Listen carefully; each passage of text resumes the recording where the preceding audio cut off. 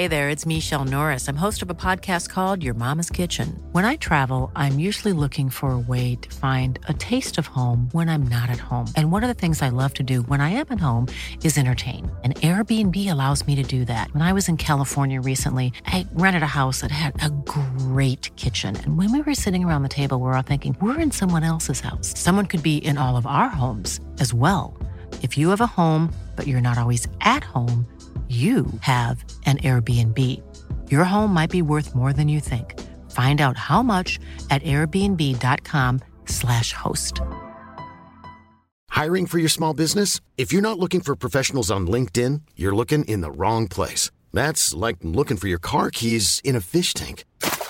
LinkedIn helps you hire professionals you can't find anywhere else, even those who aren't actively searching for a new job but might be open to the perfect role. In a given month, over 70% of LinkedIn users don't even visit other leading job sites. So start looking in the right place. With LinkedIn, you can hire professionals like a professional. Post your free job on linkedin.com/people today.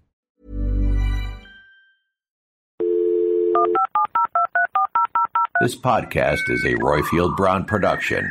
Find others on iTunes. All right. Yeah, I know. This is Dumpty Dum, sponsored by managers.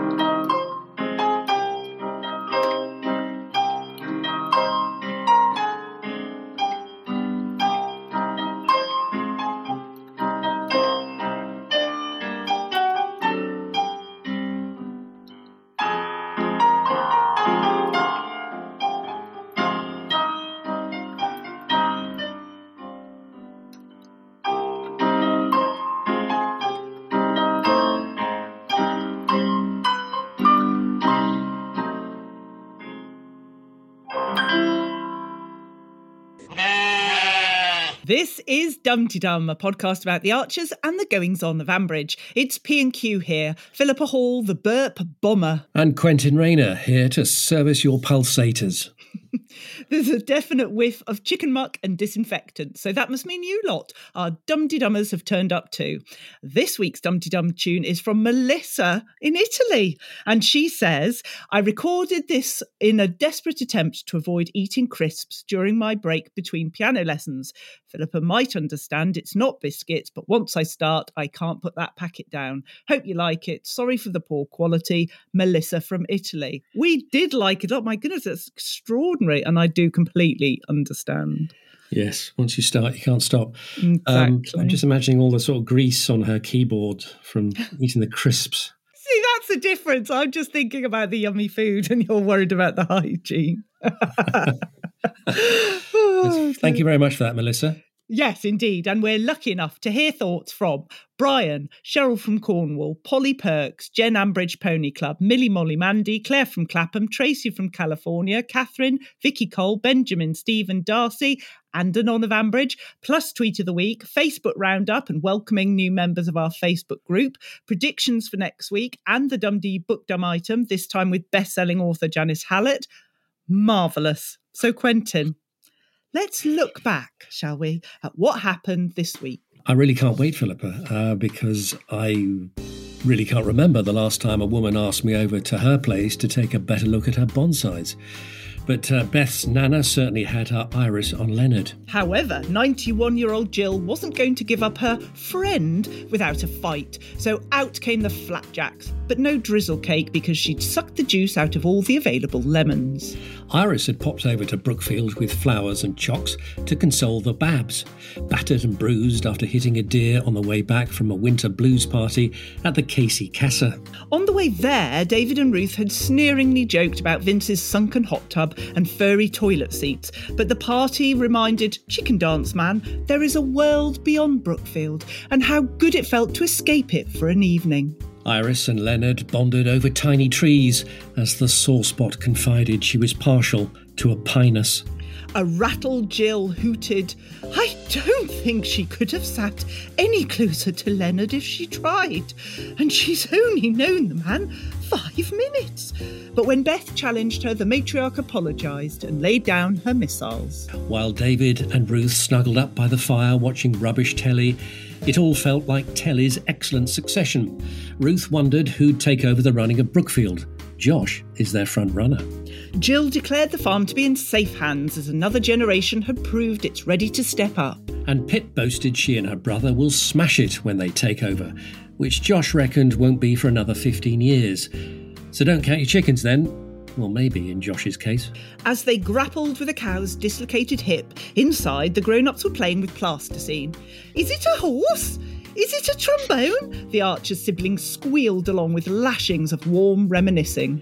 Leonard proved he can multitask by both feeding and listening at the same time. His breakfast soon became toast of Brookfield, and he got so carried away he even organised a mass takeaway for everyone. On top of that, he also served up an apology to "It's almost as if you think I'm jealous, Jill." So, to paraphrase our Leonard, we all managed to get through an entire week at Brookfield. Hooray! Hooray! Such fun. Such fun. So how's your week been, Quentin? Well, there's a note in our script, listeners, that in bold purple that says, "Be very brief," so I will. And that's put in by Philip. I think that's pink, actually, rather than purple, I have to say. But hey. It's not pink, it's purple. It is. That's pink. Trust me, that is fluorescent pink. Good God. It's purple underneath. Sorry. You told me to be very brief in your control freakery notes, and brief I will be.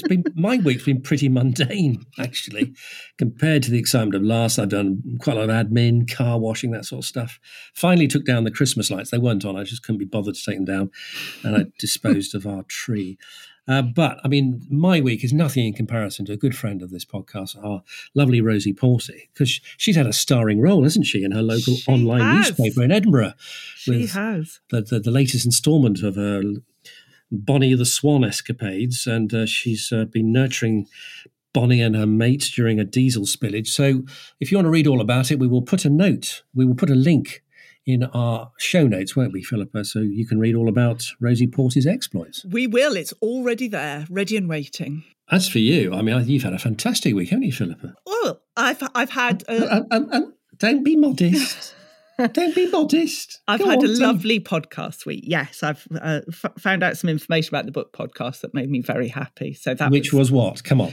Which was, I've forgotten the technical title, but basically... You are ranked the second largest UK commercial book review podcast with only the fabulous Richard and Judy ahead of me, you tweeted, and congratulations. You thoroughly deserve that. Oh, thank you. Well, it was, my gob was smacked to hear that. But apart from that, it's just ill dog this week. Ill dog Gracie.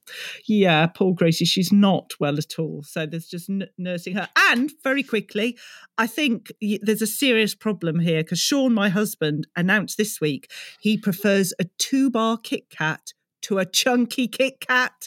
I mean, it's extraordinary. You think you know someone and then... there'll be trouble in the marital home now, won't there? There really is. But anyway, that's enough about us. But I sent you chunky Kit Kats for a Christmas present, didn't I? So there you go. You did, and I was very grateful. I'd like to say I've still got them, but that would be a lie. They have disappeared quickly. Anyway, that's enough about us. Let's get on to the important bit, which is you, our lovely caller-rinnerers.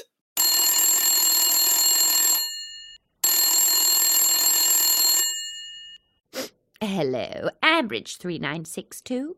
And first of all, we have Brian, who's calling in on Tuesday as he's breathing a sigh of relief. Hello all, it's Brian. Well, that's a much better week so far this week. I'm quite happy bunny now. I should be happy because there's been a car crash. That isn't very good, is it? But we got Iris back. I like Iris. In fact, the whole Casey family are quite entertaining. I'm quite enjoying them. Yeah, so far... It's only Tuesday when I'm ringing in, but that's all very positive. So much better to have a good week. One little plot prediction, which I don't think will happen, but David's knee, I'm worried about that. My prediction, it turns nasty. He has to have it taken off, and Linda gets to put on Treasure Island as the Christmas show. So that'll be fun. I think that's about it. And nice to talk to you. Speak again soon. I have never heard of Brian so light of heart. Because I have been concerned for Brian in recent weeks. He sounded very weary and weighed down by the things that were annoying him in Ambridge. And he's a transformed man. First of all, normally Brian waits until the last minute to file his call. He's phoning in on Tuesday. He's so yes, happy. Indeed. So I'm delighted to hear of fine spirit, Brian, this week. He's a happy bunny, he says, and like him, I'm pleased to see Iris back. I think she's fun, Iris. And God, didn't she get under Jill's skin? That was nice. It's a bit silly, but it was nicely written, wasn't it? All that bonsai stuff. I enjoyed that. Yeah.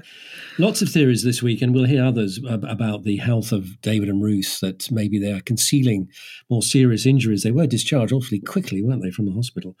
Brian reckoned he's going to have a leading role in Treasure Island with his peg leg. Well, I was concerned about Ruth as well, because Ruth said, soon I'll be able to take my collar off. And I had vision that she's got one of those cones that they put on animals. Like your dog. And no wonder she's tired, because she's been trying to sleep with a cone on. Lots of references to her being tired. Yes. And she is on painkillers, though. Nobody said. So we're listening to her. Yes, but she is tired.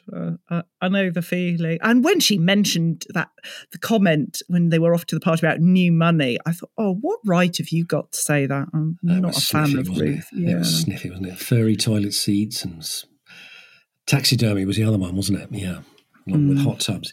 Yeah, they were sneering, weren't they? And they ended up having a great time. Typical. And when she said at the beginning, my lovely husband, I thought, oh no, are we heading to another Jolene and Kenton moment? But fortunately we didn't. So I was pleased about that. You weren't the only one. It's been a very smutty week on Twitter. Oh, you're obsessed with Twitter. You really are. Well, that's my job here, isn't it? I've got to be across Twitter, feed the beast that is Tweet of the Week. Just put that in your back pocket as a little warning, though, Philippa, for Tweet of the Week. Oh, no. Yeah. Oh, no. I'm already blushing. Right. Well, Brian, that was a great way to start off this week. Thank you very much. Stay cheerful, Brian, although it slightly unnerved me that you're so cheerful, but I hope it lasts. No, absolutely. And now we go on to Cheryl from Cornwall, who called us on Tuesday morning about the accident. Morning, Philippa and Quentin. It's Cheryl here, calling from Cornwall. I'm out on my Tuesday morning constitutional. Just before work, reflecting on the last couple of days in Ambridge, and am I disappointed. So Ruth and David hit not a badger, not Rosie, but a deer, and they have survived. So disappointed, so much potential there, all wasted. Although, there's a lot of the week left to go, and not all injuries make themselves immediately apparent. So there's hope there. And we're left with the conundrum of what's blocking the drains at Brookfield. I know a lot of people on Twitter are suggesting it might be a body. I'm more inclined to think that Leonard's been hastily chucking Jill's flapjacks down there when she's not looking. But I'm sure we'll find out at some point. Also, just want to turn back to the topic of Catherine's call from last week. How very dare you, Catherine? Jolene does not sound like anybody who was ever born in Cornwall. To me, I born and bred in Cornwall, have lived in Gloucestershire for a couple of years, and now back again. Well, I've been back again for a long time. But to me, those voices of Jolene and Fallon and Eddie and Clary all sound quite authentic to the people I've met who are born and bred in that North Gloucestershire area. So there. Anything can happen. A lot of week left to go, as I said. We're all praying for a bit more drama to make our entire week at Brookfield worth it. Thank you very much for that, Cheryl. Great to have you call back in. Yes, what is blocking the drains at Brookfield? Is it Jill's flapjacks? I don't know. No, it's one of Rosie's poos. Oh, well, that's lovely. And I know everybody else has said this, but Rosie was left in the house on her own. Well, that's Pip for you, isn't it? And why didn't Pip just phone Rent-A-Help? You got Eddie, you got Ed, you got Adam, but also Ben had stayed at home. Ben hadn't gone to the party because he was starting work the next day. Josh was just her whipping boy this week, wasn't he? Yes, we've got a lot to say about. I'm amazed you've restrained yourself so far on Pip because you are her biggest fan, but you're holding back for later, are you?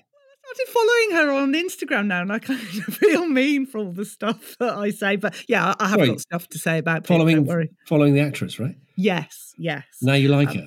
That was well, no, let's not go that far. But I feel guilty for some of the things that I said. But when David said, "Oh, I can't hug you because of my knee," but Ruth was okay hugging, but it sounds like she's smashed her elbow into 1,000 pieces. So, and David liking grilled prawns in cones.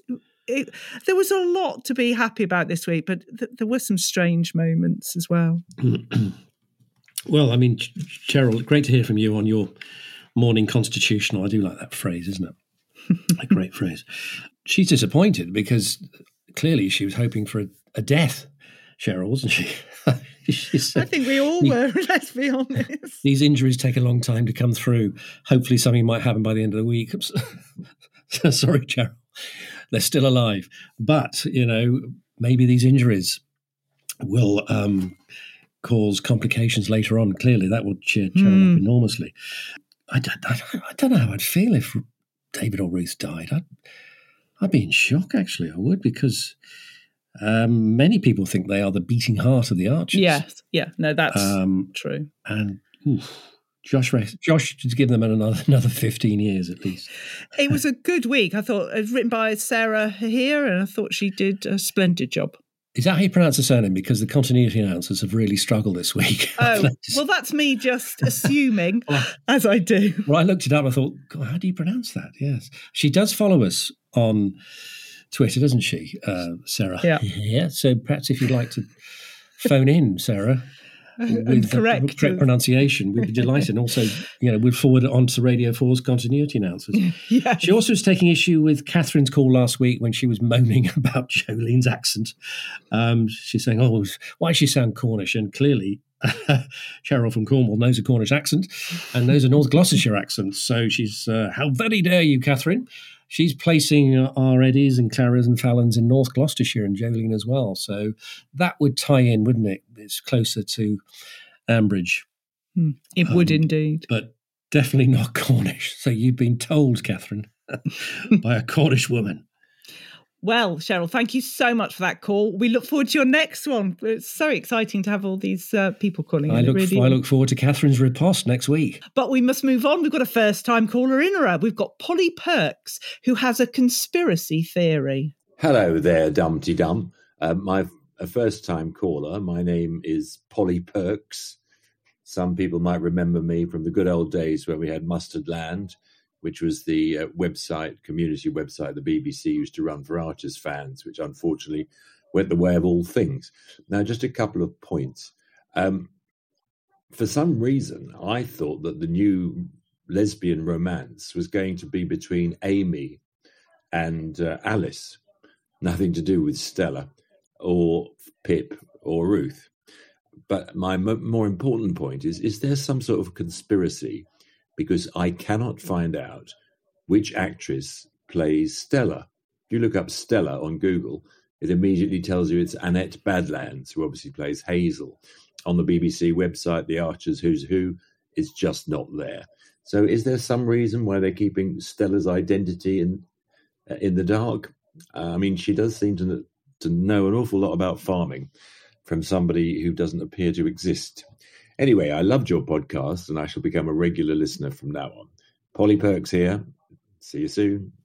Oh, great to hear from you, Polly Perks. And thank you for adopting us and finding us. And we delighted to welcome you on board. So please do call in again. Stella exists, Polly Perks. She most definitely does, because the actress is Lucy Speed, and you'll find her at Lucy Speed on Twitter. So, and she's also in the cast list as well. So I don't know how that escaped you, but that's her name, Lucy Speed, and you know more about her than I do, Philippa. What else? What have we seen her in? Well, I don't have a girl crush without full research, thank you very much. But no, actually, Polly Perks is right. The BBC website isn't showing her, and there's a few characters where the information is pretty scarce. Because Brenda Selwyn sent me a cast list with her. Yeah, when they put the cast list in, say, sounds as to who's going to be on in the week, they put her name on that, but it hasn't gone on any further, which is strange. Yeah, so Lisa's been in EastEnders, in Forgotten, all sorts of things. I think if you saw a photo of her, you would perhaps recognise her straight away. But yeah, it is a bit of a conspiracy theory. And another conspiracy theory, I think, is with Amy. Why haven't we heard from Amy's maternal grandmother again? You know, Mabel Thompson, with all the Jamaican influence. Let's have that Jamaican influence back. It's played by Mona Hammond. Wonderful actor. And so there's conspiracy theories here, there and everywhere. But Polly Perks, fabulous call. I expect regular calls from you. Definitely. And just because there has been speculation as to whether Stella has been introduced as a lesbian character, and a lot of speculation as to who she's got her eye on, everybody assuming Ruth, but then we had a call the other week, didn't we, saying no, she's got her eye on Pip, she's going via Ruth. Well, Pip put that one to bed, didn't she? Literally. She's on the lookout for a young, lonely man in Ambridge, of which there are very few, she was moaning about. So Pip's out of the equation. Well, you never know. Yes, but your crush can continue, Philippa. Thank you. It will. But Polly Perks, do call again. Please and now we go to Jen, to our Ambridge Pony Club, who has the qualifications and know-how to help us decipher the actions of Alistair. Greetings, Quentin, Philippa, and all you fantastic Dumpty Dummers out there. Thank you for last week's episode. Absolutely hilarious. Just finished and really enjoyed it. And just wanted to say congratulations to Old Grey Whiskers for a brilliant call. You're doing a brilliant thing. We're behind you, so keep going. Now, we had some veterinary action this week. People seem to enjoy the academic comments, so I just thought I'd call in. Now, I am not a cattle vet. I'm slightly concerned that some beef specialist is going to ring in and tell me I'm all wrong on this, but I did do cattle for the first couple of years of my career, and I've taken the European specialist exams in large animal surgery, so I did have to study a fair amount of cattle orthopaedics. That was a traumatic incident, we heard. There would be a high chance that leg dislocated because she'd fractured her femoral neck, and Alistair really should have checked for that. Anisha had bought some pretty serious imaging gear, so getting an x-ray of that would have been a potential. Taking an ultrasound machine, just having a look to see if there was a fracture there before he attached a calving jack and hauled on it would have been an idea, in my opinion. She's an animal in late pregnancy, so giving sedation has serious risks. Cattle don't take anaesthetics or sedation very well. It affects the rumen and they can get some quite serious outcomes. He did mention that, but perhaps not seriously enough. The best outcome I can find for this procedure would be less than 50-50, so maybe a 40% chance in a lighter animal under 400 kilos. So, and then that lovely sickening crunch that we heard as the leg went back in, that is a clinical sign that there was a fracture there. So chances are animal would have got back up, redislocated the leg, and now can't go into the food chain because she's had sedative. So not terribly impressed. It was all just to show how wonderful Pip is. I mean, an animal got injured and she called her uncle the vet. Amazing. Fantastic. What a woman. Fabulous call. See, this is what we need. Technical knowledge that I just didn't have a clue about, but I love it. And the fact that Pip got Josh to use his phone and dial and put it on speakerphone, but she didn't say, oh, I'm just here with Josh, or it's Pip and Josh. No, Alistair said, hi, Josh, and she was like, it's Pip. I think Pip was so boring that the cow just fell asleep. They didn't even need an anaesthetic. And why call Alistair, not Jacob? Surely Jacob is the permanent full-time one. Alistair's just working a few days. I did wonder if Alistair had done the wrong leg. And then after doing it all, they realised that actually it was the other leg that was dislocated. But it sounds much more serious than I thought. Thank you, Jen. There was a fracture. Who'd have known from that? As Jen says, sickening crunch. It was rather. I've learned so much from Jen's call. It's lovely to hear somebody with so much knowledge pouring it out. It just made me think who'd be an agricultural advisor on the Archers when you got people like Jen listening. Jen should be their agricultural advisor. I think she's making a pitch, isn't she? She is. The issue about the crunch that Jen mentioned was the source of a very long thread on the Facebook group. I noticed lots of people have been listening very intently to the sound effects this week, both of the car crash, trying to work out what had happened to David and Ruth and who was in the ditch and who'd hit what. And extraordinary people are listening on really high quality headphones to listen to all this. So the sound engineers have their, apart from the agricultural end advisors, the sound engineers had to get it right as well. But many people were sort of had their stomachs turned by listening to the crunch as the hip went back in. Turned many a stomach. Yes. So the scrutiny this program gets is phenomenal.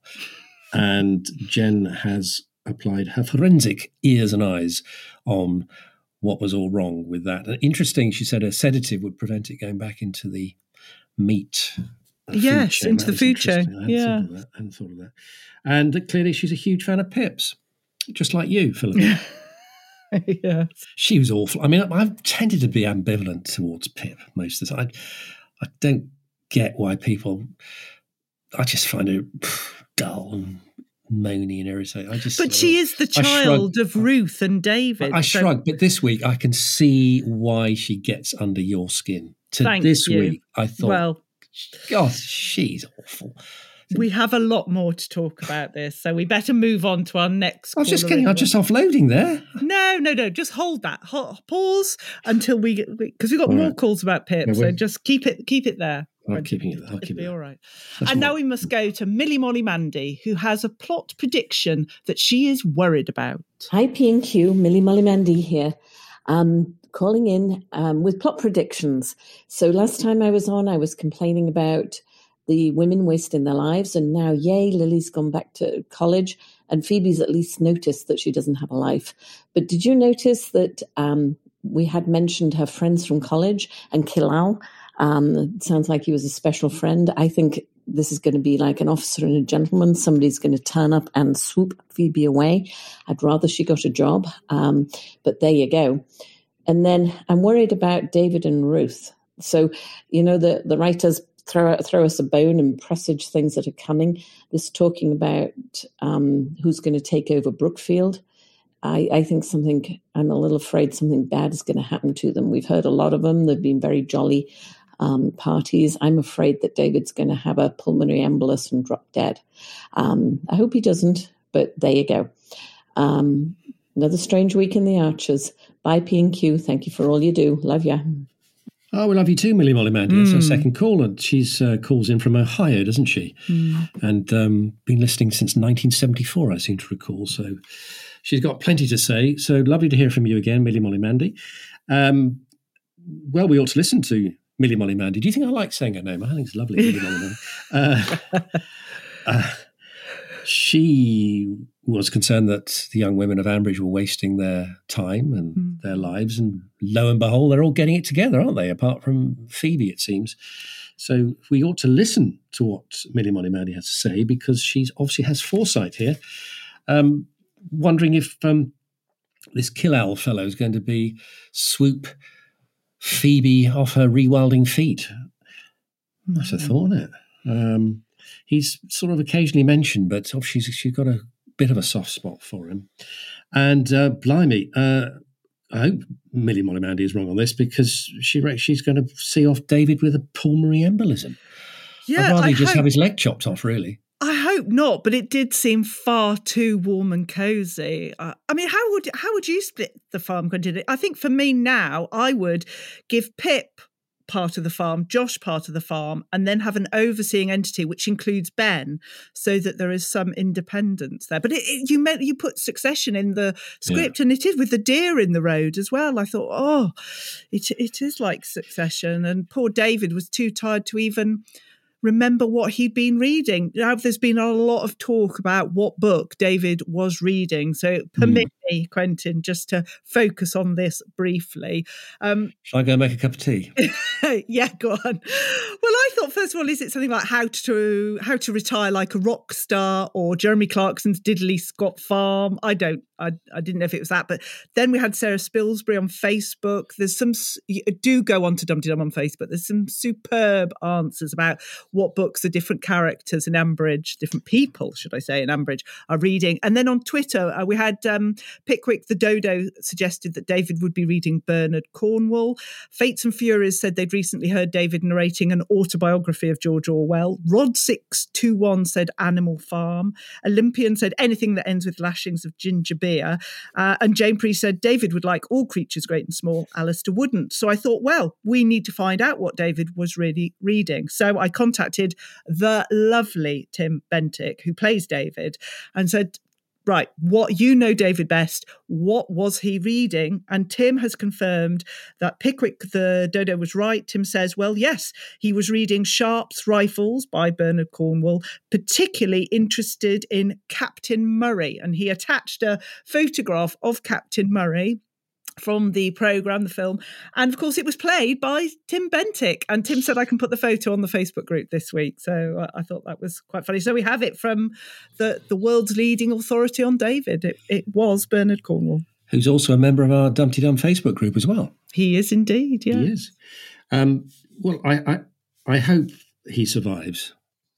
Yes. Yes. Because we've only, we haven't just got Tim into the group. We don't want him killed off, do we?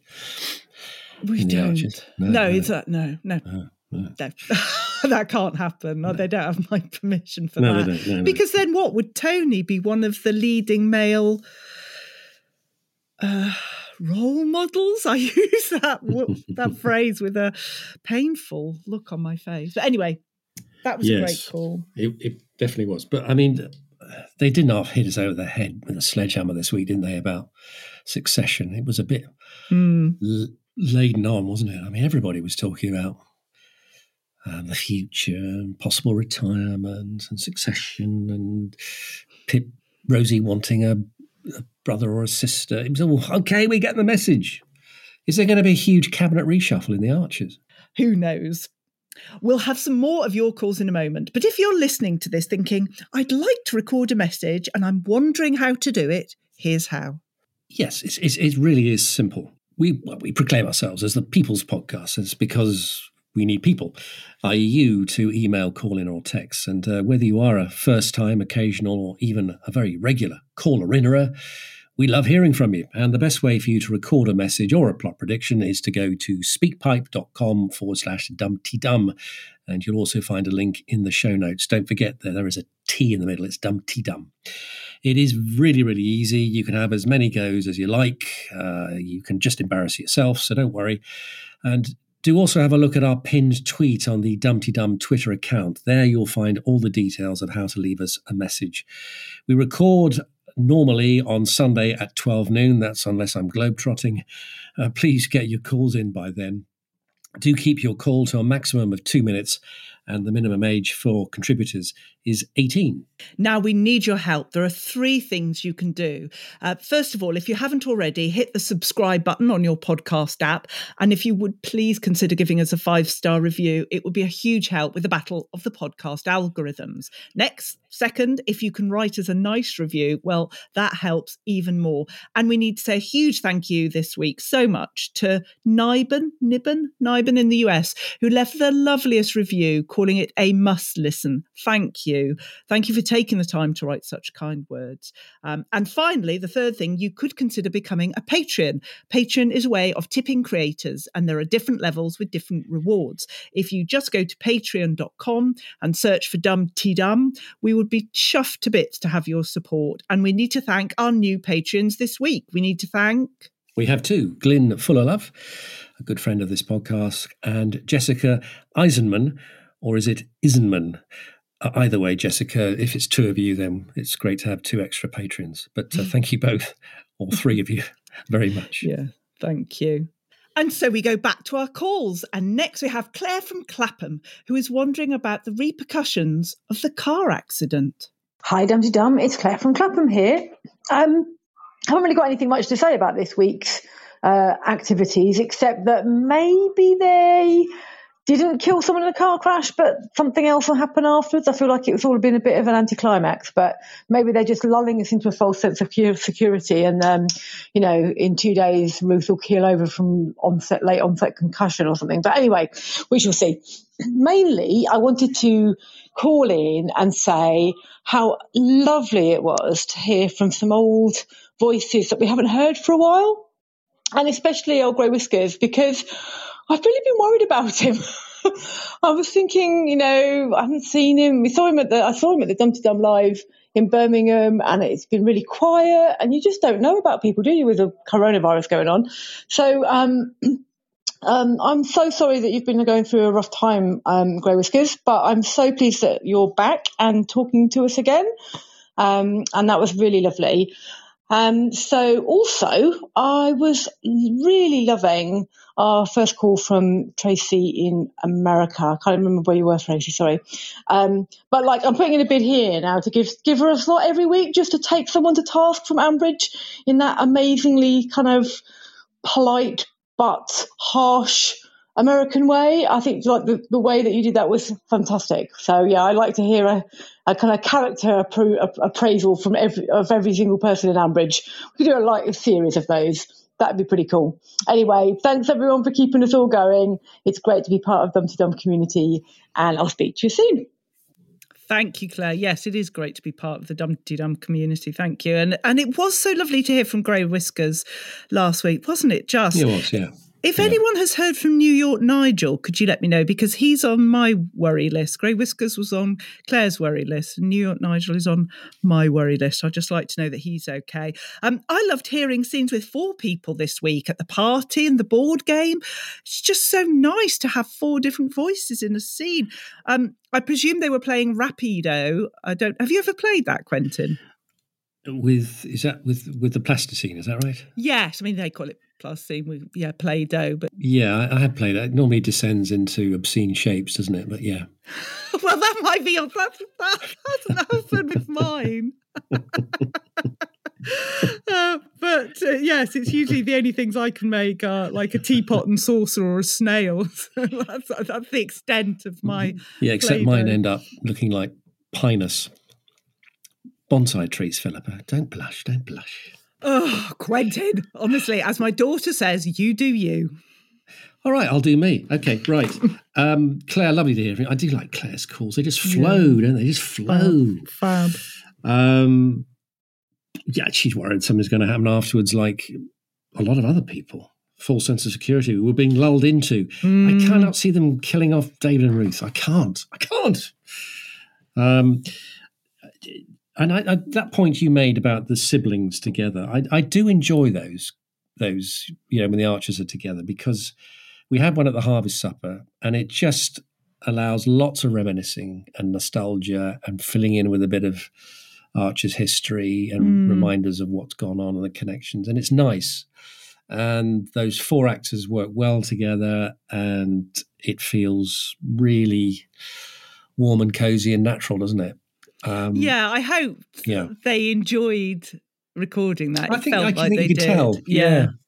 And they've worked with each other for so long now. They chide each other like siblings, and it's nice. Nice bit of writing and acting. So more of those. And she wants Tracy to have her own slot. Tracy from California. Have we got anything from Tracy this week? As if by magic, our next call is Tracy from California, as requested by Claire, who needs to take Alice to task. Greetings, this is Tracy from Oakland, California. Archer's fan for more than 20 years now, I guess. Wow. Yeah, long time, since 2002. Anyway, I'm listening to the Omnibus, the podcast, which is how I get the Archers. And I was like, I wish somebody would just tell Alice that one of the keys to her process of recovery and understanding other people's reactions to her is to stop being selfish. Like, if she just stopped being selfish for 10 minutes, then she could see that other people are just trying to live their lives. Like all of her opposition about Chris being in a rush to get a divorce. It's like, oh, surprise, the man wants to move on with his life. It's like she never considers that. And how painful the experience has been to him. And I know she's always like, I'm just going to mess it up. I just give up. It's like, okay, well, and I know she's also not in her greatest, most stable state of mind. So I guess I can be patient about it, but it's irritating to listen to. I feel like it would also be nice if somebody told her that she cannot unring a bell. Sometimes you tear things up and they're not going to get better. And she can't predicate her recovery and her happiness upon who forgives her or who doesn't. Because the reality is, even when you're not drinking, if you do something wrong, there's no guarantee that people are going to forgive you. So, you know, it would be nice if somebody would just help her come to terms with the fact that sometimes you're not going to be able to fix it. And you have to be okay with that. And that's how life works. And it makes you even more careful. Anyway, that's all I have to say. Still enjoying the podcast. Thank you. Happy, whatever this day is, Wednesday. Bye. Oh, she's great, isn't she? I love her phrases, don't you? You can't unring the bell. Yes, exactly. Yes. Spot on. I love that. Forgiveness is not guaranteed. You can't fix everything. Bit of homespun truths from Oakland, California. We love it, Tracy. Tracy obviously is a week behind us all, isn't she? Because she's catching up with the omnibus. But that doesn't matter, Tracy. We want you homespun all the way from California. And she's just telling Alice, stop being selfish for 10 minutes. Yeah, I want to hear what she says about Pip this week. Well, I was going to say, if you want selfish. God, Pip was so dismissive of Josh's business, whereas Josh isn't dismissive. He just states his case. Pip attacks, he defends. And just because he's working for himself, he's made to feel guilty. And Pip said, I just wonder how much you care about the farm. Really? And when she couldn't collect Rosie from nursery because she was waiting for a call on a mobile phone, I'm pretty certain, even in Ambridge, mobile phones can travel with you to the nursery. Very odd. I wondered when you might unleash the... Yeah, well, I'm unleashing it now. The Pip barrack. The Pip blast, yes. I'd like Tracy to I want to hear Tracy that. on Pip. Yeah. I mean, she's that tough on Alice. What's she going to be like on Pip? Can't wait. Yeah. Tracy. We await your call. We do indeed. And now we go to Catherine, who's been wondering about Jill and Leonard. Hi, Dumpty Dum, it's Catherine. 5:47 a.m. this time. No cat, but he is diabetic now, so I'm busy giving him jabs, which is something I thought I'd never do. But Fabio will live to visit another primary school, which is what he likes to do. So, the Archers this week. I was laughing at Jill describing Leonard as her friend. It makes her sound like she's a bit deficient and she needs someone to sort of carry her bag or something. How weird to say friend. You'd say partner or something, wouldn't you? And then I got to thinking, well, sorry, Philippa, you're going to hate this. Do they sleep together? Do you think it's kind of a sexual thing? And I love the way Beth called Jill out for being, I think it's Jill, Jeggy, one of the two, for being just such an utter bitch. And how sort of immature of someone her age, not just to roll with it and to immediately be so shirty. It's very strange. Anyway, also, what is it? I know we all hate Pip, but about her voice when she says, oh, it's nice to think someone's thinking about them. It's always got a bit of sass on the side, hasn't it? When Mrs. Mintz Mater, the mother of Vince, says she's going to visit. She's just so irritating, isn't she?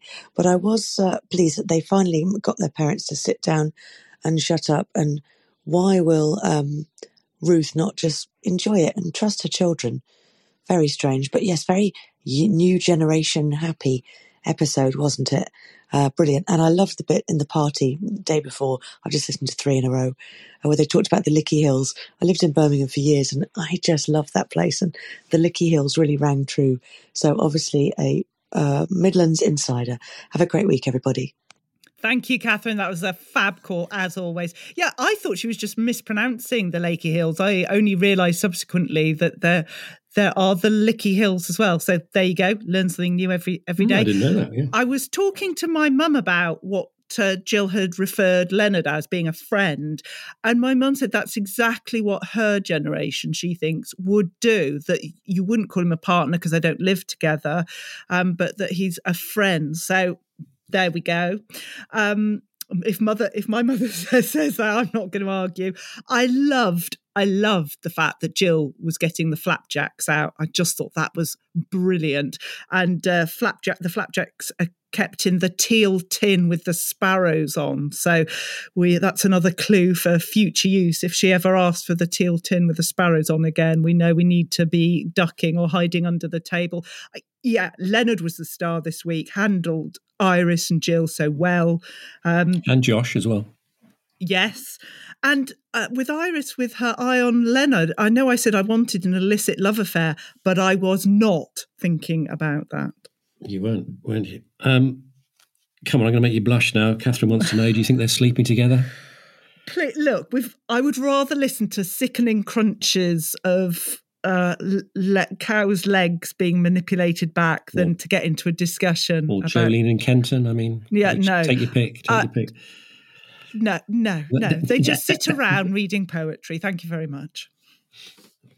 I reckon they've had a canoodle. I think they've canoodled. Although she was sounding a bit frail this week. I don't think they've done anything more than canoodle recently. Well, I was going to say, when you say canoodle, dare I ask exactly what level of canoodling you're referring to? I'll leave that to people's imagination. I mean, less can, more oodle. Yes. We've had just heard from Tracy with her fantastic phrases. We have Catherine with her fantastic phrases as well. Mince mater. I mean, what a brilliant way of summing up Iris. Love it. Lickey Hills. I didn't know there was a Lickey Hills. And like you, I just thought, well, isn't it Lickey Hills?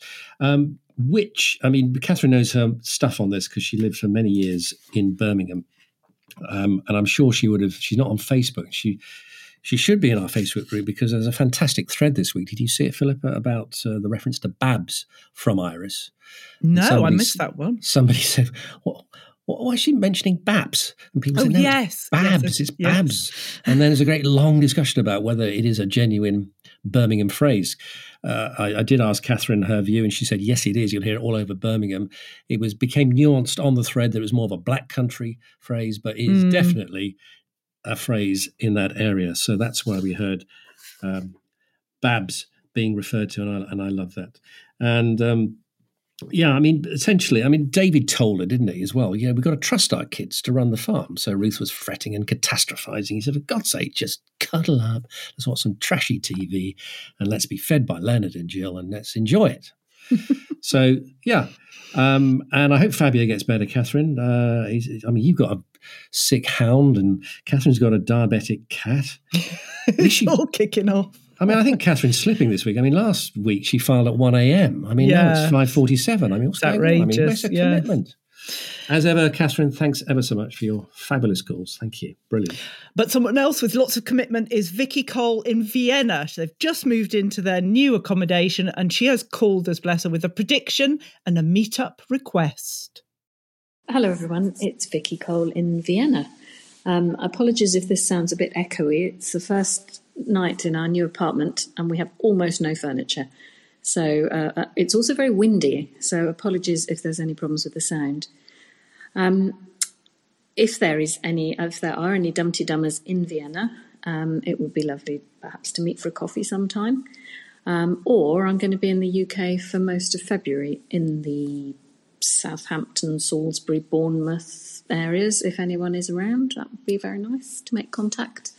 I've been lucky enough to do a few Dumpty Dum meetups over the years, and it's always terrific fun. The car crash. Well, I didn't really mind too much because it was Ruth and David. I wonder if we have any sense of how old Vince and Iris and Leonard are. I assume Iris and Leonard are younger than Jill. They certainly sound younger than Jill. There was nothing terribly gripping about the Archers this week, even though we had our two main characters being injured. I didn't care all that much, really. And then there was something about a cow, but I wasn't really paying too much close attention to that. But I just wonder, at the end, Pip and Josh were saying, oh, well, we won't have to worry about who's going to run the farm, how we're going to run the farm for years and years and years and years. And then at the same time, we've got David going, oh, it's lovely to have a rest, and Ruth's being tired. And I wonder if there's something going to happen that actually Pip and Josh are going to have to run the farm a bit sooner than they're expecting, either because somebody dies or because they decide to retire. But maybe that's just too obvious and the scriptwriters are playing with us. Anyway, take care, stay safe. Bye. Bye, Vienna Vicky. Lovely to hear from you again. That's 2 weeks in a row. Fantastic. I hope you get a few more sticks of furniture soon, Vicky, because you did sound a bit echoey in there, but we could hear you loud. We'll allow it. Yes, come on. Don't let that stop her. Of course not. All of course, right. She'll sound even better next week when she's got a sofa. And with her lovely voice, which I've commented on before, so please phone in again. I'm going to call her Vienna Vicky from now on. But mind you, she'll move home soon again, judging by she dots around the globe, doesn't she? She wants to hook up with people in the Southampton, Bournemouth and Salisbury area when she's back in the UK. Come on, people, step forward. Get in touch with Vicky. And I presume you've looked at the map. Do we have any Dumpty Dummers in Austria, in Vienna? We do. 23 listeners. Ooh. How many in Vienna? I can't narrow that down, unfortunately. So there are 23 in Austria. I apologise. I've failed that I haven't been able to narrow it down anymore. But I would imagine that there are some. So it's worth putting it on the Facebook group, Vicky, and see who pops up with that. But yeah, there will be some near you. And when you do a double call-in with whoever you meet up with. That'd be fun, wouldn't it? Probably about... how many? 27. She'll probably have all 27 there with her. We do need to, with everything easing, and if everyone feels comfortable and safe, it would be nice to have a big meet-up, I think. Yeah. Well, let's do it eventually. Yeah. She's no fan of Ruth and David. She doesn't care a jot about them, does she? Vicky. Couldn't care less what happens to them. And what about these ages? What do you think? How old is Iris and Leonard? Well, they're all obviously much younger than Jill, who's 91, which Leonard reminded her of. The actor who plays Leonard is 77. I think he sounds about that age as well. Yeah. I put him in the 70s. I put Iris early 70s, Vince late 60s. No, God. How can that be? No, I'm just on the math. Just think about that. That's just on the math. Concerning on all sorts of levels. Vince, so Iris is Vince's mum. Oh, God. Vince sounds older than he needs to be in order for it to work. Oh, God. Iris then. I think Iris is late 70s. So that's not 30 years off that. Vince is 40s? No, Vince isn't in his 40s. I'd say 50. All right, so she had him in her 20s. Yeah, late 40s, early mid 50s. No. Mid 50s. Mid 50s to late 50s to early 60s. Okay, but we do know that Jill's 91. Yes, it's because the BBC often put their ages for certainly the main characters, and it's interesting that they haven't put them on there Rob yet Williams for these others. Furnished me with the information that, in fact, Patricia Green, who plays her, is only a few months younger than her fictional character. She too is 91. Yeah, Vicky picks up on the whole Succession theme like a lot of us. Well, you couldn't miss it, could you? But she's worried about Ruth being tired. There was a lot of references to Ruth being tired, weren't there? There were. So if there's going to be a complication, I think it's probably going to be that rather than David's peg leg. Yeah, sorry, just going back to ages, because Elizabeth is 55. So I'm just doing a quick little look. You couldn't resist, could you? I couldn't resist. It all went silent. I knew she was Googling. Yeah. I can't find out about Vince, but if Elizabeth is 55, I'd say Vince is late 50s. Right. So that means that our Iris is... Sort of late 70s, early 80s. And so had him about 23? Yeah, I'd say Leonard's probably early 80s, something like that. He's a very sprightly 80-something, isn't he, Leonard? Well, lots of 80-year-olds are, my goodness. 80s is the new 30s these days. That's what I keep telling myself. Okay, right, all right. You're nowhere near that. I know, but it's all about perspective. Anyway, that was a great call, Vicky. Thank you so much. Please call in again. Yes, do. And I hope you get your furniture, and I hope you get some people for the meetup. Yeah, hopefully that would be wonderful. Yeah, hopefully she'll be sitting down next time. And now we go to Benjamin, a first-time caller Whoa. with thoughts on the week at Brookfield. Hello, or ni hao from Shanghai. It's Benjamin here. And what a strange week it's been in Ambridge. Somewhere between Big Brother and like a reversed version of Gogglebox in places. Maybe we could call it Radiogram. The Archers being hauled up in Brookfield was just a bit tiresome. And what on earth was that grand gesture of a takeaway all about? Very kind of Leonard to visit every takeaway in Dorsetshire. Maybe Justy hasn't arrived there yet. And what's with Jill not batting an eyelid about the kids wanting to eat in their rooms? That's just so out of character for her. What with Ben and Beth being in his room, Pip and Josh being just across the way at Rickyard whilst everyone else was gathered around the fire, made for a very, very strange episode. All I can think is it may be 6 weeks ago when they were recording that Omicron hysteria was happening, so they might have like taken a hatchet to the recording schedule for like safety reasons. But yeah, it was very, very strange. It's been great to discover your podcast. We're getting ready for Chinese New Year here, which starts tomorrow, which is Monday. So Xin Yan Kuai Le, or Happy New Year, and I most certainly will speak to you again soon. Bye bye. Benjamin, wow, great to hear from you. Wonderful. Thank you so much. That's splendid. I believe we have 12 listeners near you, so you're not the only Dumpty Dummer in and around the area. Do call in again.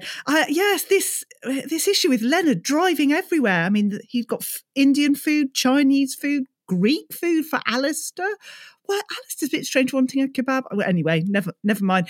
We don't have any delivery service round where we are. We don't have Deliveroo or Just Eat or anything. So I feel the same. I think it's because, certainly for us, all the restaurants are 14, 15 miles away. And so that's sort of beyond the perimeter of what they would offer. But I loved Jill's line this week when she was saying that shop-bought stock has too much salt and not enough flavour. I thought it was the biggest takedown of Iris that she could give. Your attention to food detail never fails to amaze me. It just washes over me. But it did strike me. I mean, how many takeaways are there in Dorsetshire? And how cold is that food going to be when it arrives? And poor Leonard driving everywhere. I mean, it must be exhausting. Ben was moaning, wasn't he, saying he was hungry to Beth. Yes, it's because Leonard's driven to London. They'll still be eating it next week. What takeaway do you think Jill ordered? Fish and chips, I thought. Yes. I can't see it getting Chinese or Indian, can you? No, I think it'd be fish and chips. No. Great to hear from you, Benjamin, in Shanghai, a city I visited 15 years ago. I've loved it. Benjamin sort of popped up on Facebook, didn't he, during the week? And I immediately said, come on, call in, and thinking, I bet he doesn't. And he did. So good on you, Benjamin. Love to hear from you again, because in his Facebook post, he added some other interesting stuff. He says, hello, everyone. I've been an avid Archers fan for many a year and was even fortunate to do a brief stint of work experience on the show back in 2012 when I enraged a producer by pointing out that it was fairly obvious that something was not quite right with Vicky Tucker's pregnancy. She felt otherwise. He says, these days I catch up with all the goings-on in Ambridge on my daily commute on Line 11 of the Shanghai Metro.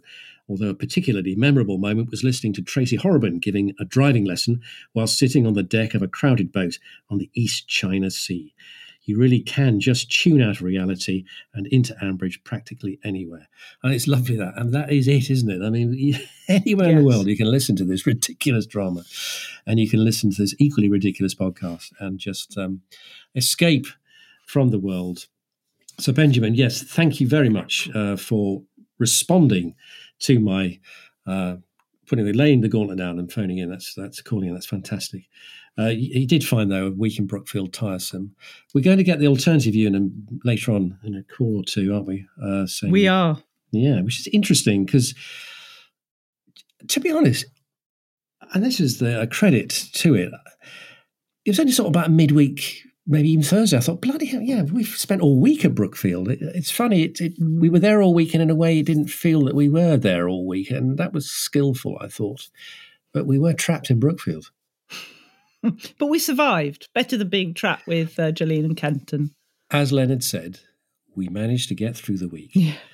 So great call, Benjamin. More, please, from Shanghai. Yes. And now we must go to Stephen, who is feeling nostalgic about the week. Hello, you two. This is just a quick call to say how much I've enjoyed this last week, spending all that time at Brookfield. It's felt like how the Archers used to be when I was growing up. So Pip and Josh were a bit annoying, and maybe there was too much talk about bonsais. But it was mostly all about farming, all about being part of a family farm. I think we're spending next week with all the Aldridges, so we'll be back to the angst. But at least we've been reminded that the Brookfield Arga is still burning, still keeping us warm. And there's that call, Benjamin, the opposite point of view. And I hadn't thought of it that way. And Stephen has been a lifelong listener, and it's interesting to get his take. And yeah, I suppose it is a throwback, isn't it, to the old days, and a reminder that it is meant to be about farming and and families. Yes. And in fact, I saw this tweet from Bernadette. She started off this chain of thought. She said, "Do we need all this technical vet stuff from Alistair?" To which Ian at Rutherian said, "It's almost like it's a radio drama set in a rural and farming setting." And you do forget, we were on the farm, weren't we? We were farming, and we were sticking our arms down block drains and sorting out cows with dislocated hips. And it just shows that what one person loves, another person doesn't, and there's something for everyone. But yes, it looks like we've got some time with the Aldridges next week. I didn't know that. It's a Kerry Davis week as well, so there'll be loads of Brian. Look forward to hearing all about that. Loads of Brian. Please. I can't tell you the script yet, but I can just talk amongst yourselves while I have starved of Brian. No, it means we'll have Adam, won't we? Oh God, there's always a counter, isn't there? Yes. Well, he's still cheerful at the moment, isn't he, Adam? So there's no. There is Brian. We do have Brian, but we do have Adam. There you go. God. Loads of Alice. Gosh, we got Brian, Jennifer, Phoebe, Alice, Chris, all sorts, but and Amy. So there we go. It's going to be a laugh a minute, isn't it? Well, it's Kerry Davis. It's gonna be. It's going to be. He'll elevate it. Exactly. So those are the calls, but you can also send us an email or a text if you prefer. Quentin, how can Dumpty Dummers do that? Yep, you can send a text to 07957 167 696. Remember, if you're texting from outside the UK, to add that all-important plus 44. Or if you prefer to send an email, visit the dumptydum.com website and click the Contact Us tab at the top of the page. Don't forget that T in the middle, Dumpty Dum. Do get your calls, emails and texts in just before noon on Sunday as we record all this at around about midday UK time. Remember, you do need to be 18 or over to submit any views or comments. I put a poll out, didn't I, Philippa, this week, because we've made mention of the Facebook group quite a lot on this podcast. And I was under the misapprehension that anybody in the Facebook group, the Dumpty Dum Facebook group, would automatically listen to this podcast. And then I was getting a sense that that isn't always the case. So I put out a poll saying how many in this group listen to the Dumpty Dum podcast, and loads of you responded. We had 338 responses, which was fantastic. Both you and I were relieved, weren't we, Philippa, that the vast majority, 270, do listen to the podcast, either always or on some weeks. The one that worried us, wasn't it, was we had 52 people saying that they never listen. It's like, what? How can you not listen to this magnificent production? And so I drilled down to that and got in touch with some of them, didn't I? And the answers are interesting. Some of the nevers were that they weren't aware of the podcast. Well, they are now after we've let them know. Some had drifted away but have decided to return. Yippee. One or two said they just simply don't have enough time in the week, but they will try to make time. Others said that they are willing to give it a go. And somebody else said that we're too chatty. So it's not their cup of tea. But sorry, guilty as charged. We have tried to reclaim some of those 52. So if you are one of those nevers, do make it an ever or sometimes, because we'd love to have you on board. But that was interesting. But thank goodness the majority do listen, Philippa. Indeed. And now we must go to our email innerers. And our first email is from Darcy. The subject is first time email innerer. She says, my first episode was Nigel's What was that, Quentin? That was I'm channeling my Graham Seed.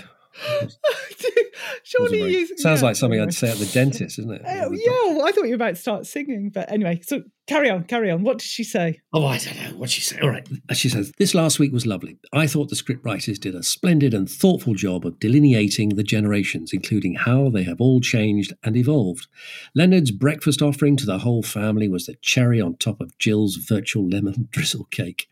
I found it a very special week, and I hope one or two people somewhere around the globe were lucky enough to have tuned into this as their first ever week of The Archers, which sort of dovetails into what Stephen was saying. Old Archers, it was, the genuine fare this week, and I'm delighted that you have enjoyed it so much, Darcy. And first time that you've emailed in, please do again. Yes, great to have you emailing in. Love that. And yes, just imagine people listening. That's their first experience of The Archers. I don't know whether that's a good or a bad thing. Good because it was, some of us enjoyed it, and it focused on the family and the farming elements. But equally in future weeks, they might be thinking, well, that's changed a bit. Not quite the same. Just wait till next week. Yes. At home farm. They're going to go, oh my God, what's this? But Quentin, what? Quentin, just you wait, because the second email is from your favourite person in the whole wide world. And this one, this is a classic. So yes, we have an email from Anon of Ambridge, and here we go. Who else? Prepare yourself. Dear Uncle Quentin and Auntie Philippa, I have heard that there is a dry January in Ambridge, but I don't understand it. I've tried not drinking water, but it made me feel poorly. What? And I've tried not watering the plants and they died. Although everyone is talking about it, no one seems to have done anything, and the pub is busy with its usual 2 customers. What is dry January? Thank you, Anon of Ambridge. Anon, I'd worry about you a lot. Let's be simple. Dry January is when people give up alcohol. You don't give up water, you just give up alcohol. And just talk to people, communicate, make friends. Clearly their dehydration has got to their head. I mean, God's sake, Anon, drink. Go to the tap and have a drink of water, and feed your plants woman. As well. Yeah. Oh, dear. Well, thank you for your call. Oh, I've got something else to say. Oh, go on. Well, I've said my piece, really, which is drink, man. But maybe Anon's getting muddled up with Leonard because, clearly Leonard is into Fry January, isn't he? All those breakfasts. So we're not... You got to eat and drink, Anon, because we'd really miss you. If you didn't email in. I hope he lives. I hope they live. Drink, please. There you go. You heard it here, folks. Yeah. Drink water. Thank you for your calls and emails. We love them. Do keep calling in. Now on to Dumdy Book Dum. As you know, I host the Quick Book Reviews podcast, and I was talking to Janice Hallett. I'm joined by Janice Hallett, author of the bestseller book called The Appeal, and whose latest book has just been published called The Twyford Code. Janice, thank you for joining me on Dumdy Book Dum. I believe there's a tenuous connection to The Archers, or not? There is. It's a very recent tenuous connection, Philippa. It's a couple of weeks ago, the Daily Mail mentioned The Twyford Code as a book that was coming out, and it described me as former Archers scriptwriter Janice Hallett. I thought, wow, that's really elevated my career because I've never written for The Archers, but here I am being lauded as an Archers scriptwriter. Wow. Between you and me and whoever's listening to this, I've never written for The Archers, but I wish I had. There we go. While you're on, can we just very briefly sort of summarise the Twyford Code? Can you tell us a little bit about it? Yes, the Twyford Code is the story of Steve Smith, who's just been released from prison after serving 11 years, and he's going straight. Now, to keep him occupied, his probation officer asks him to start an investigation into an episode that haunts him from his youth. And he'd found a book on a bus that his teacher then confiscated. Now, she became obsessed with this book. And although his memories are patchy, he remembers that they went on a school trip and she disappeared. Now, he isn't sure what role he played in that. And so he's going back to his former classmates to find out what they remember. And I suppose that the twist that you realise in the Twyford Code the minute you open it is that this is told all through audio transcriptions, because writing is difficult for him. So he has to record what he finds out. That's all I'll say at the moment. He's got mysteries, codes, all sorts. Yeah, astonishing. Janice, thank you very much. Thank you. And so to Facebook. First of all, we need to welcome new members this week. Don't panic, just first names. So we need to say an how-do to you to Tracy and Lewis, Emma and Marion, Andrew and Joanna, and also to Charles, Kate and Benjamin. From Shanghai. So what has our Dum-de-Dum group been talking about this week? Well, let's find out as we sit back for the roundup of the goings-on in the Dum-de-Dum Facebook group with R. Witherspoon.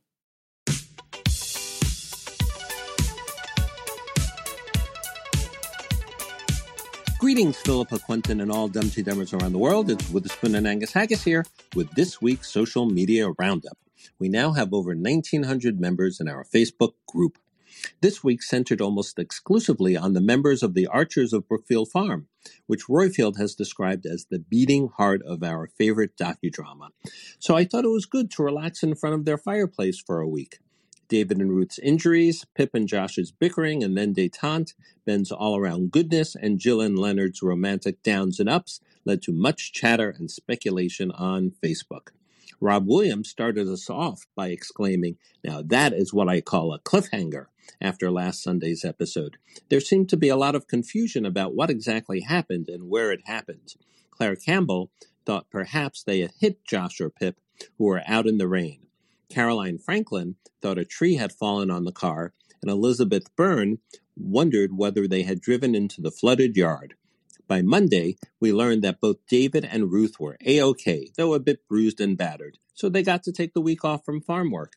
However, Jenny Little and other Dum-de-Dummers were concerned that Pip had left Rosie alone in Rickyard when she was out working in the rain. Sophie Rogers and Sarah Forrester agreed with Jenny, but Sandra Jenkinson and Chris Murray were prepared to give Pip the benefit of the doubt and thought Jill was watching Rosie in the farmhouse. On to Iris's visit to the infirmed, and we learned that you can never be too old to stir the pot. Martin Vanden Heuvel pointed out that the script had more naughty innuendos than an episode of Are You Being Served? Carolyn Wright thought that Iris was channeling Mae West when she uttered, "Come over and see my bonsai sometime." Bill Brown even called Iris a hussy. Haven't heard that one in a while. But Leonard didn't let Jill down, who, as an aside, was sounding a bit under the weather, and a few Dum-de-Dummers voiced their concern about her health. Leonard also came up bonsais with all of the family Archers. Charlotte Yarker exclaimed, "I love Leonard. Anybody who can placate Jill and undertake the journey to multiple takeaway destinations in the same evening is a keeper." Fiona Hayton added, "I need a Leonard in my life. Perhaps 30 or 40 years younger, or do I have to wait until I'm 90 to find a lovely man like him?" I speculated whether Leonard would again try to pop the big question to Jill on Valentine's Day. I hope so, and I hope she says yes. The week ended with a lot of sibling togetherness. The senior Archer sibs sat down to enjoy some board games, and I asked everyone on this week's Snap to recall the games they played in their youth with their siblings. The question got lots and lots of responses as I stirred many memories for the baby boomers among us. So please check it out. Meanwhile, Pip and Josh were doing anything but playing games with Alistair and that cow. Many found the sound effects a bit unsettling, to say the least. Lillian McCarthy said that it reminded her of Casualty in Holby City when they put a dislocated shoulder back into place. Crunch. So what did this week all mean for the Brookers and the future of the Archers? Melly McMerriweather summed it up as such. So much bonding of late. The big stuff is coming, and I hope it isn't what I suspect. I'm not sure what you suspect, but Claire Campbell noted, "There is always a red herring to disappoint us." So as usual, time will tell. Talk to you soon. Thank you, Witherspoon, and to everyone who's posted their thoughts on the Dum-Tee-Dum Facebook group. You'll be very welcome to join us there if you haven't done so already.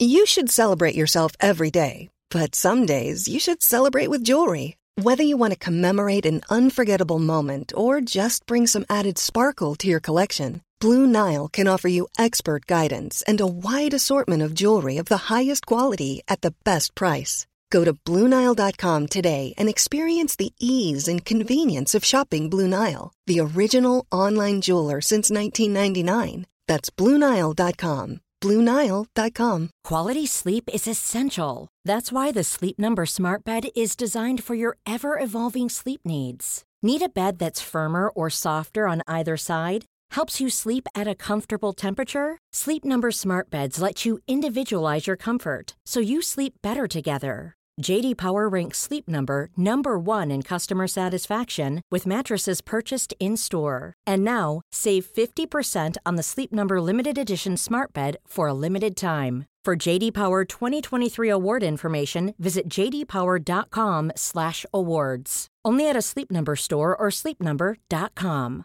Life is full of awesome what-ifs, and some not so much, like unexpected medical costs. That's why United Healthcare provides Health Protector Guard fixed indemnity insurance plans to supplement your primary plan and help manage out-of-pocket costs. Learn more at uh1.com. We're also on Twitter, of course, under @DumTeeDum. Our team always includes the Archers hashtag, that's sort of one word, using a capital T and A. That's so the visually impaired can enjoy any Archers-based tweets. Also, if you can, try and include @DumTeeDum in your tweets so more people get to see it, and all that helps to get our community growing still further. As well as @DumTeeDum, we're both on Twitter. I can be found at Quick Book Review with a 3 instead of a W. And I'm at 13 Minute Man. That's 13 Minute Man. Hello, it's Fry here. No, not that one. And now on Dum-Tee-Dum, it's time for Tweet of the Week. We've got 3 good ones, Philippa, but one's going to make you blush. Okay. Oh, no. I've got my head in my hands already. Have you got your Jane Austen fan ready? Oh, dear. Come on, then. Right. Get my smelling salts. Okay, we're going to start off with Stephen Bowden. He's featured large this week, isn't he? But he came in with a cracker this morning during the tweet-along. He gets bronze for this at Wenlock House. It's hardly surprising that Rosie knows all about the large intestine, given that her mother is completely shit.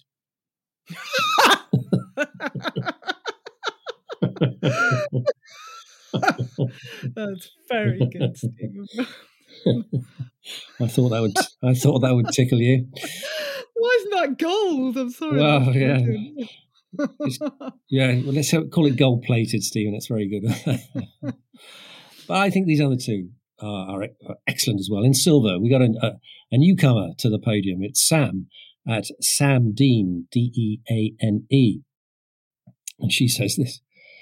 2 words from Jill, and my Pass Ag monitor is squealing so hard only bats can hear it.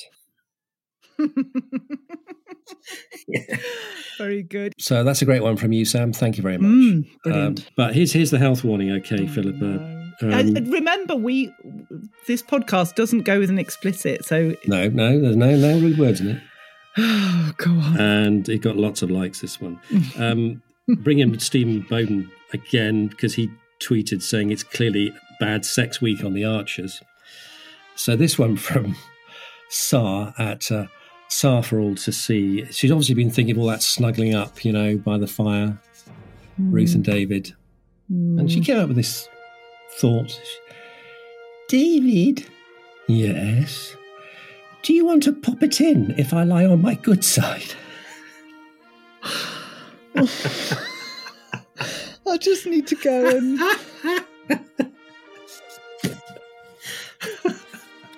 God. They loved it on Twitter, so gets a gold. And Sar's a first-time medalist, so she comes in straight in with a gold, so well done. That's 3 brilliant tweets this week, so congratulations all. Yes, congratulations. Have you recovered? No. And we need to start winding down anyway. So we must say thank you to Brian, Cheryl from Cornwall, Polly Perks, Jen Ambridge Pony Club, Millie Molly Mandy, Claire from Clapham, Tracy from California, Catherine, Vicky Cole, Benjamin, Stephen, Darcy, and Anon of Ambridge, and author Janice Hallett for all their contributions, as well as Melissa from Italy for her Dum-de-Dum tune. Thanks also to our social media supremos, Shambridge for our voices, and to our podcasting parents, Lucy V. Freeman and Royfield Brown. So what will be revealed next week? Will Tinder immediately start including a love of bonsai trees as an option? Will Borchester Bounce discover that using a purple pole to knock 3-year-old children off bouncy apples is not exactly the brand image they might truly want? Will Leonard realise that he is not a butler to the Archer family? And will Josh and Pip get on so well they decide to move into the bungalow together? All will be revealed next week. But for now, it's a thank you for listening and a bye-bye from me. And I'm off to consider if I'm too old to be useful. Bye-bye.